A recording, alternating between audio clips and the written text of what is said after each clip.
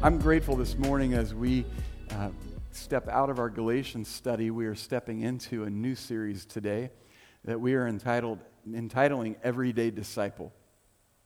And we are beginning to understand what it means to live our lives as disciples of Jesus in an everyday context. Because we all step into this relationship with Christ, and we tend to think that that's all there is to it. And the reality is there is so much more that we are being called to. See, every one of us at some point in our lives desires to make an impact. I don't know about you, but for me it was when I was young.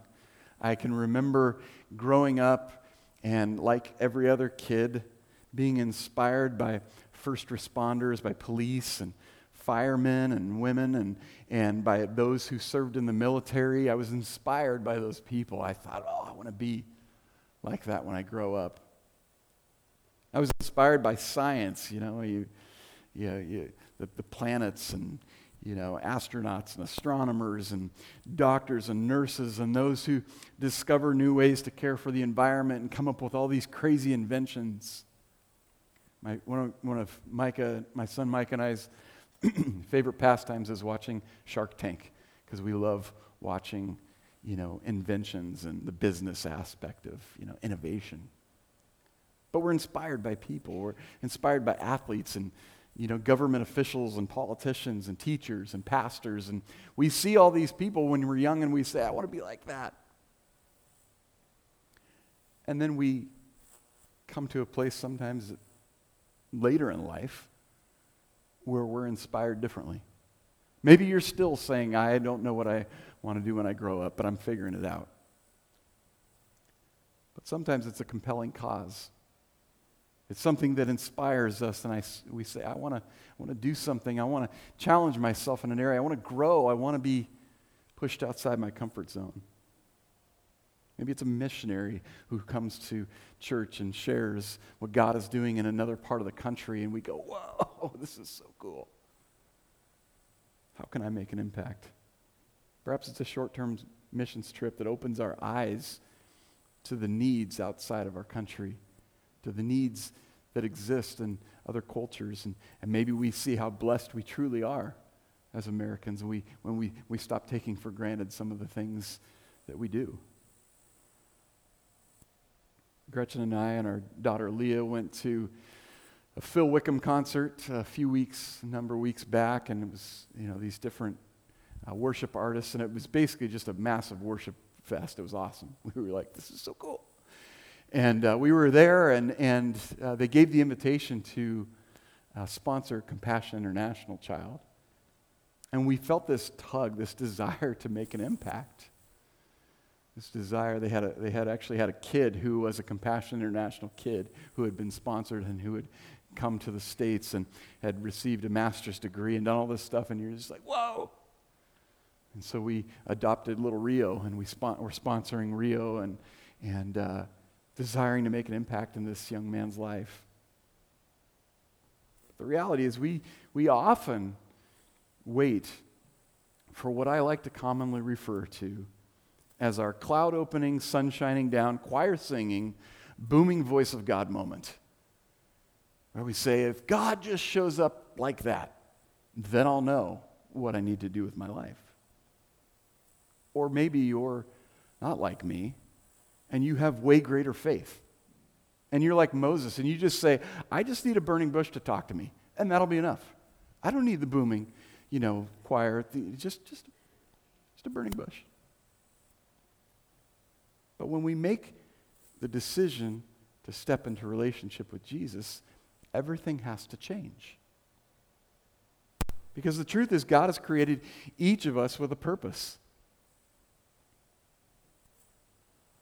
See, He's given us the perfect example in Jesus of what it looks like to truly follow God. And He's called us to go daily to the exact space and context in which He's placed us. See, where you are now, where God has placed you is not accidental. It's not I don't know how I got here. God has placed you exactly where you are for such a time as this. as we see in the book of Esther. See, when we make the decision to move beyond our desires in life, Jesus invites us to become his disciples. He invites us into this relationship. And in accepting the invitation Jesus gives to follow him with our whole heart, we need to embrace a true disciple is called to call others. See, it's not enough for us just to follow Jesus and look like him. We need to do the same things that he did. And so this morning, we're going to look at a couple passages in the book of Matthew in understanding what Jesus' call to his disciples and his call to us look like. And so if you have your Bibles, you can open them to Matthew chapter 4, and you can stick your finger there and then flip a few pages back beyond that to Matthew chapter 28 and stick another finger there. And so you should have two fingers sticking into your Bible, and we will get there in a moment. If you are not using your Bible this morning or you're using the YouVersion Bible app, you can use one finger. You don't need two, and you can just navigate there, and we'll get there in just a moment. But naturally, as we begin this journey into becoming everyday disciples, we need to answer the question, what does it mean to be a disciple? What does it mean to be a disciple? Because if we don't understand that, then there's really no purpose in us pursuing it. See, the word disciple, as defined by Webster's dictionary, defines disciple as one who accepts and assists in the spreading of the doctrines of another. One who accepts and assists in spreading the doctrines of another. See, there's disciples all over the place. You don't have to look very far to find teachers and disciples. Whatever we're allowing to be invested in our lives, we're a disciple of. We have teachers in schools who are discipling our children. We have people that we work for in our jobs who are discipling us in a way that we are to work. There's disciples all over in our lives. But can you remember the first time you became a disciple? I can remember. I remember the first time my dad said, "Okay, Dan, we're going to go out and we're going to mow the lawn." I was like, yes, I get to operate machinery. This is going to be amazing. We didn't have one of those little walk behind thing with the blades. Ours, had the, anyways, yeah. I thought this was the biggest piece of machinery that I would ever utilize in life. And so we go out, and my dad takes out the mower, and he says, "Okay, here's the deal. You got to prime it here, and then you got to pull this thing here, and you got to hold this in, and then once it gets going, you got to," and then we walk behind, and we do this, and we make the lines, and it's all great. But I can remember that, and perhaps for you it was something like that, mowing the lawn, or learning to cut somebody's hair, or doing a chore, or this is how you do the dishes. You get the soapy water in here, and you get the clean water in here, and you scrub it, and then you dunk it, and then you right? We were all a disciple of something. Most of it probably so that our parents could give us a chore and then not have to do it anymore. It's beautiful. And now I pass that privilege on to our kids. But I can remember it, and I remember it like it was yesterday. My dad would say, "Watch me do it, and then I want to show you how to do it, and then I'm going to watch you do it, and then I want you to do it on your own." And it was this process of learning and understanding and embracing and grasping how we become more like that. When I was in college, I worked throughout college, different jobs, and one of my favorite jobs was I got to work for a company called Meguiar's.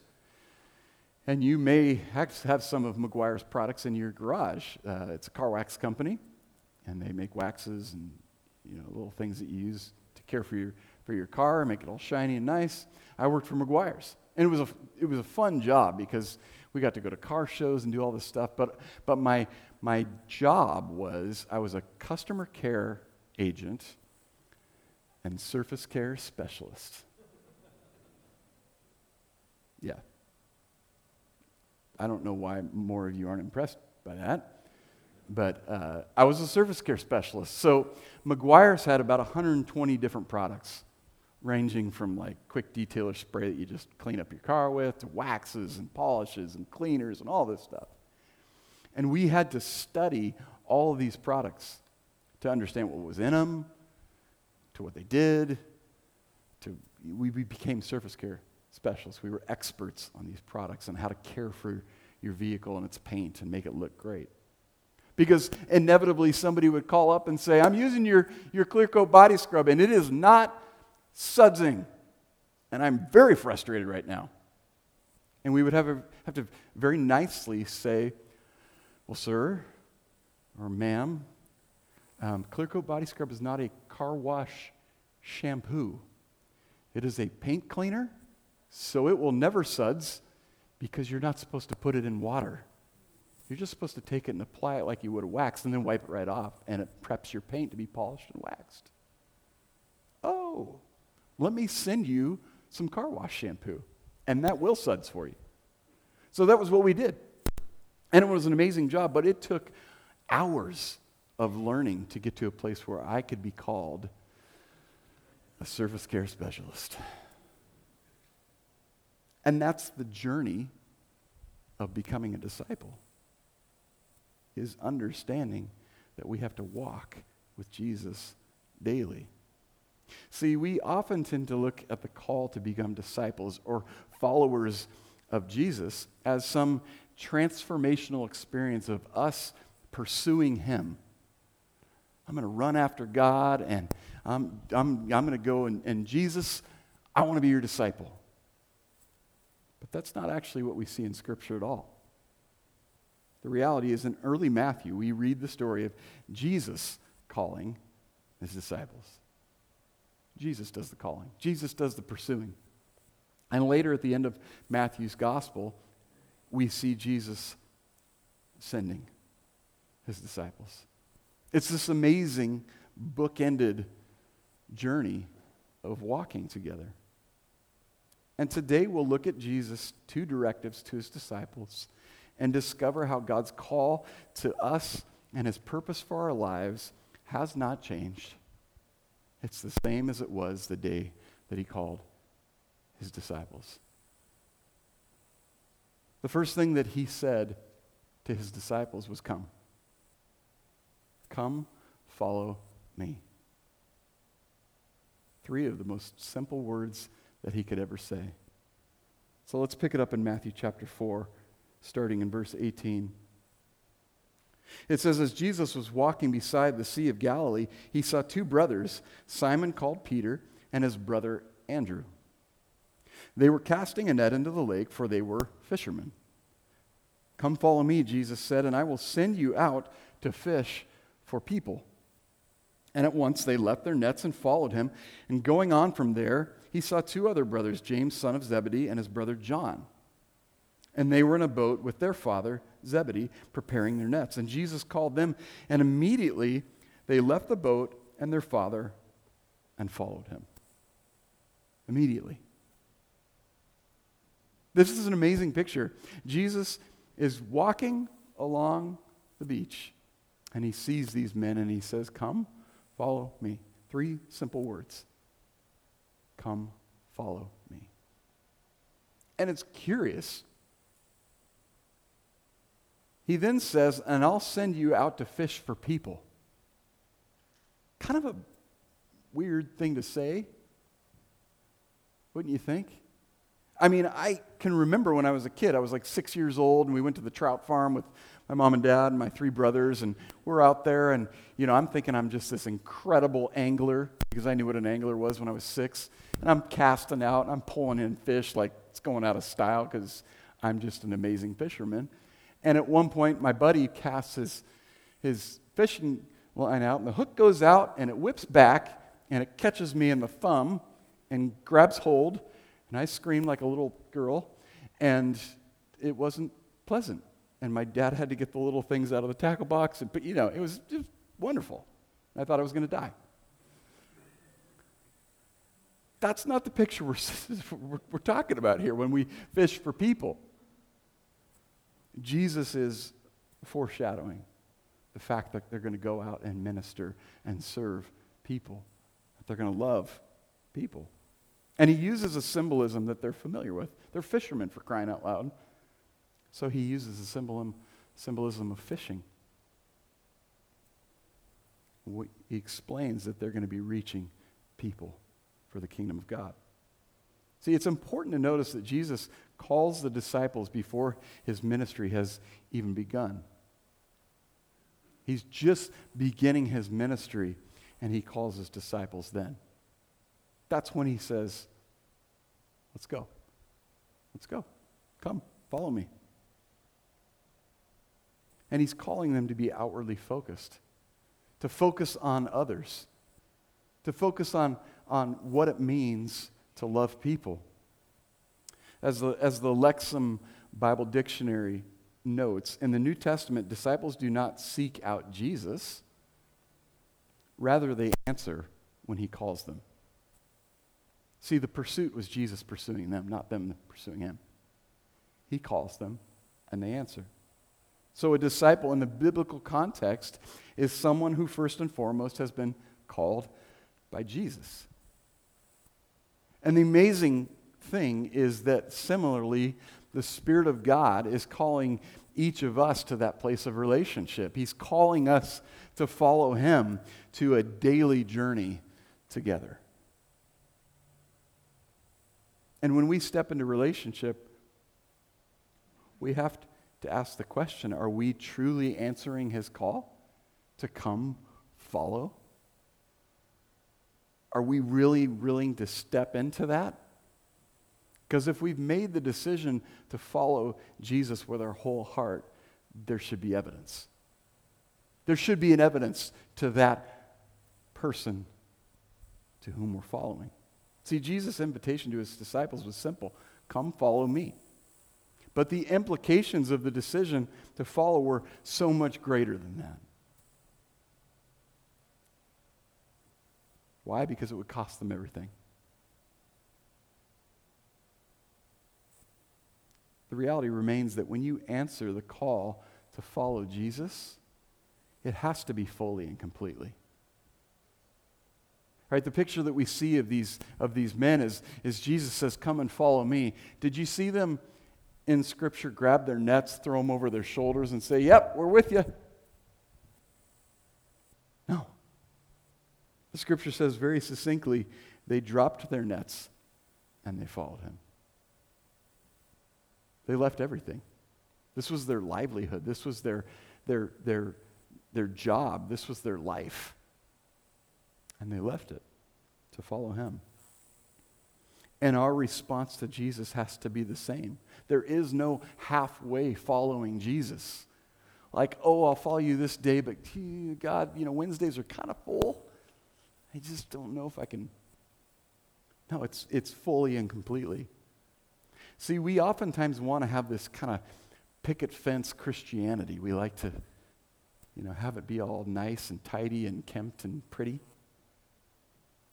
Author Brett McCracken writes in his book, Uncomfortable, following Christ is not one's golden ticket to a white picket fence American dream. It's an invitation to die, to pick up a cross. That's a little bit different picture than we like to think about when we make this decision to follow Jesus. Oh, it's going to be great. It's all going to be skipping, and it's going to be happy, and it's going to be like a little, song that just follows me wherever I go. But that's not the picture. Similarly, C.S. Lewis writes, I didn't go to religion to make me happy. I always knew a bottle of port would do that. In case you don't know what port is, it's beer. If you want a religion to make you feel really comfortable, I certainly don't recommend Christianity. See, what McCracken and Lewis are both getting at is that it's easy to find basic happiness and comfort. But living the Christian life and being part of a church community requires making sacrifices that may feel uncomfortable at times. but ultimately help us become more like Jesus. See, Jesus didn't walk into the comfortable. Jesus didn't step into the right relationships and hang out with the right people and engage all the scholars and the theologians of the day and dialogue and embrace them in relationship. No, he hung out with the people that he wasn't supposed to be hanging out with. He hung out with the people who everybody looked down on and said, you can't be with them. They represent the most horrible things that exist in society. And that's who Jesus went to. See, this trade-off of Christianity, it's tough when we say yes to following Jesus, but it's always worth it. Jesus tells us what it will cost to follow him. It'll cost us our lives. But we grow by leaving our comfort zones and entering into the challenges and discomforts of our faith. Because that's what Jesus did. It wasn't comfortable, it wasn't easy, but it was the purpose of his Father. To seek and save who? Okay, that was pitiful. Thank you. Jesus' mission was simple, to seek and to save the lost. Instead of avoiding this truth that we are called to the same thing, we should embrace it and press into the joy of dying to ourselves daily and living for God and for our neighbors, for those people that God has called us to. Can you imagine what could happen in our homes, our workplaces, our schools, our church community, our neighborhoods, if every one of us made the decision to fully step into Jesus' invitation to come and follow him? What would that look like? I mean, can you imagine the multiplication of the impact of Jesus in our community, in this world? It would change everything. So Jesus calls us to come and follow me. But then he says this, go. Go make disciples. Go make disciples. In Matthew chapter 28, grab your other finger and flip there. Matthew chapter 28, verse 16. Then the 11 disciples went to Galilee, to the mountain where Jesus had told them to go. And when they saw him, they worshiped him, but some doubted. And then Jesus came to them and said, all authority in heaven and on earth has been given to me. Therefore go and make disciples of all nations, baptizing them in the name of the Father and of the Son and of the Holy Spirit, and teaching them to obey everything I've commanded you. And surely I'm with you always to the very end of the age. Go and make disciples. See, in Matthew 28, the 11 disciples of Jesus had gathered on the mountain. This was following the ministry that Jesus had done. And the Bible says they had gathered to worship him. They gathered to worship. Here's the risen Savior. And they've gathered to worship the person they've been following. See, Jesus' mission was simple. In Luke 19, he said, for the Son of Man came to seek and save the lost. So what does it look like to seek and save the lost? To go and make disciples. It's not complicated, but we love to complicate the gospel. Well, if we do this, if we sing this one song, and if we go and do this thing, and if we make it really, really great and super attractive, and if we send out flyers, and if we do postcards, and if we do all these crazy things with our hands, people will get excited about it. See, I can see you guys are already getting excited. We overcomplicate the gospel. And Jesus just said, now go. Go and make disciples. Go and make followers of me. So it begs the question, who are you spending your time with? Believers or non-believers? Who are you hanging out with? Because I can tell you right now, Jesus was not hanging out with the churchy people. Read the gospel. They weren't churchy. They were searching. They were trying to find hope. They were trying to find purpose, and Jesus came to them with hope and purpose and peace and love. So who are you spending your time with? Think about that, who Jesus spent his time with. Who's on your prayer list? Do you have a prayer list? Are you actively praying for people?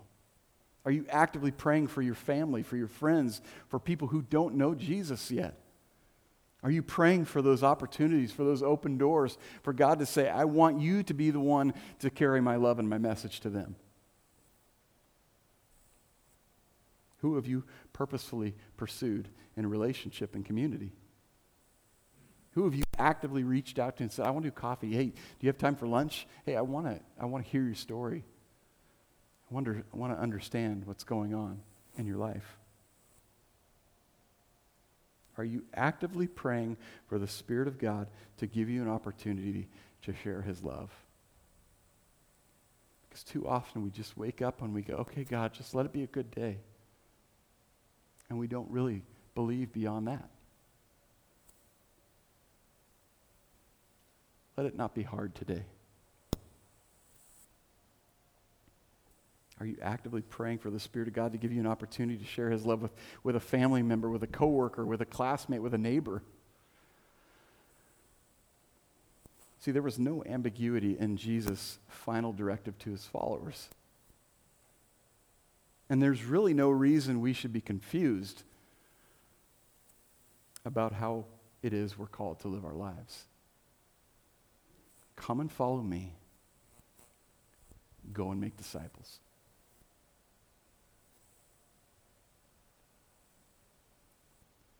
We're either actively leading people into a relationship with Jesus or we're not. There is no in between. I'm sorry. But we're either discipling people or we aren't. And I'm speaking to myself. See, the truth is you can be a disciple of anything. You truly can. Whatever has the greatest place in your life is that to which you will be a disciple. It might be your job. It might be your family. It might be your finances, your retirement, your hobby, your whatever. But whatever you are giving the most time to, whatever you are giving priority to, that is what you will be a disciple of.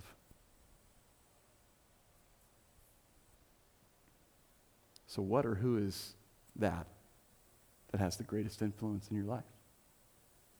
Something we have to think about. Just because someone says they're a Christian doesn't mean they're an actual disciple of Jesus. Do you realize that? Because there's two parts. Come and follow when we come into relationship with Jesus. And then go and make disciples. That's the part we sometimes forget. So is your worldview centered on Jesus to the point that he is first in everything? Because Luke 14 is pretty clear. Luke 14:26. This is what Jesus says. If anyone comes to me and does not hate father and mother, wife and children, brothers and sisters, yes, even their own life, such a person cannot be my disciple. And whoever does not carry their cross and follow me cannot be my disciple. That means we have to lay everything down. That means your kid cannot be more important to you than your relationship with God. It means your relationship with your mom or your dad cannot take precedence over your relationship with him. It means that your job cannot take priority over stepping in to what God is calling you to do. So are you sitting at the feet of Jesus and learning from him? Are you spending time understanding and knowing what God is desiring for you? Are you in turn telling others about Jesus? Or are we too afraid that they're going to be offended? Who or what is your master? What are you allowing yourself to be controlled by? Because when we have truly committed ourselves to following Jesus with our whole hearts, it will be evidenced in the way in which we prioritize time spent pointing people to Him.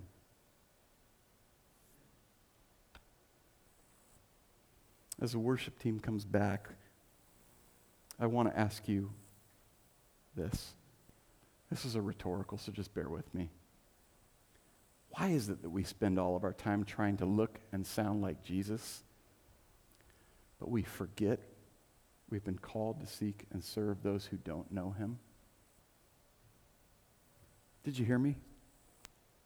Why is it that we desperately try to look like Christians, to sound like Christians, to say all the right things, to do all the right things, to be all the right things, and we forget that He's called us to go?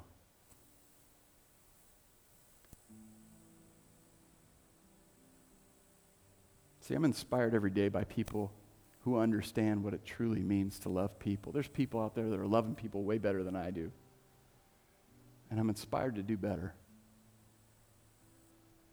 I'm inspired by you, by our church community that loves people, that desires relationship, that comes into community, that encourages one another, prays together.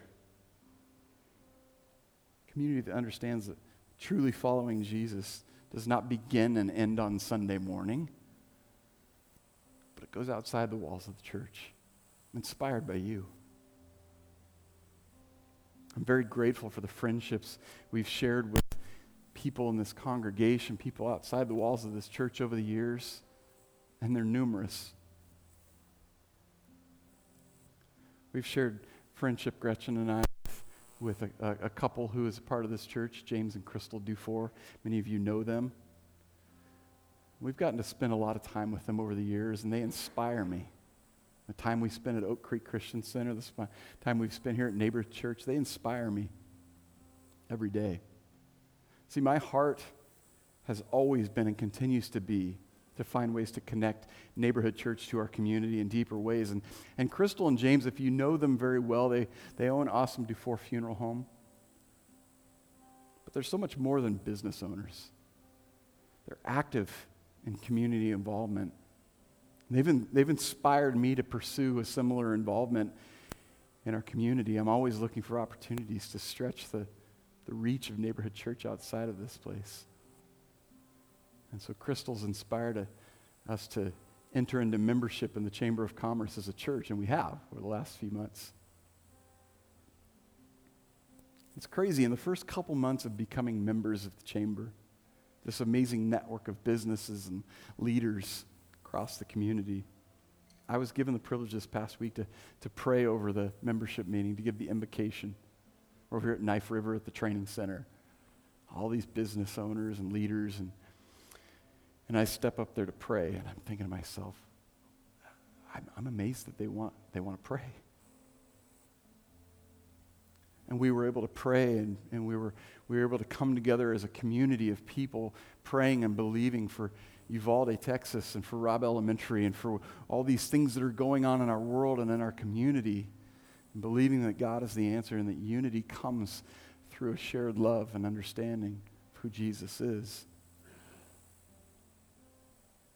See, if we're paying attention, God is opening doors every day for us to step into His plan and purpose if we're willing to answer His call to be those who call others.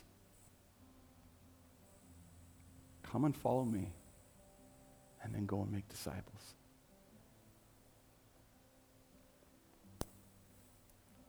See, Jesus is calling to each of us. And if we're willing to answer His call, then we have to be willing to step outside. This morning, I ask you to stand to your feet as we prepare to close. Would you pray with me? Father God, we love you, and we are so grateful that you've called us to yourself, that you've called us to relationship, that you've given us the privilege to be called your followers. You've given us the ability to model what it looks like to walk with Jesus. And so we answer that call to come and follow you, and we ask, Lord, that you give us the courage, you give us the wisdom, you give us the understanding so that we can step outside of ourselves to reach our community, so that we can come to a place where we begin to impact people for your glory, not our own. That you would allow us to get uncomfortable to engage those people that we never would have. But because we see them through a different lens, because we see them through your eyes, we desire that your love be felt in them. Father, let us be those that go. Let us be those that step outside the walls of the church, that step outside of our comfort zone, that step outside of what makes sense, to care enough to share your love.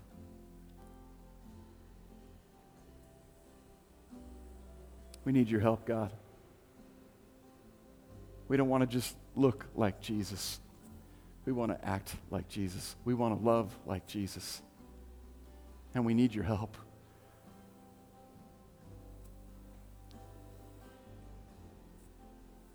You know, perhaps this morning you find yourself in a place, whether you're here in the house or you're tuning in online, you're saying, this all sounds great, but I've never come to the place of saying yes to following Jesus with my whole heart. And perhaps for you today, you're hearing that voice saying, come follow me. Come, follow me. And if that's you today, we want to give you the opportunity to step into relationship with Jesus, understanding that it's a decision that each and every one of us has to make. And so if that's you this morning and you're in this place, you're tuning in online, we want to say this prayer with you. And we believe that the Bible says in Romans, if you confess with your mouth that Jesus is Lord and you believe in your heart that God has raised him from the dead, you will be saved. And so today, if that's you, we invite you to say this prayer with us, believing that God has a plan for your life. Church, can we say this together?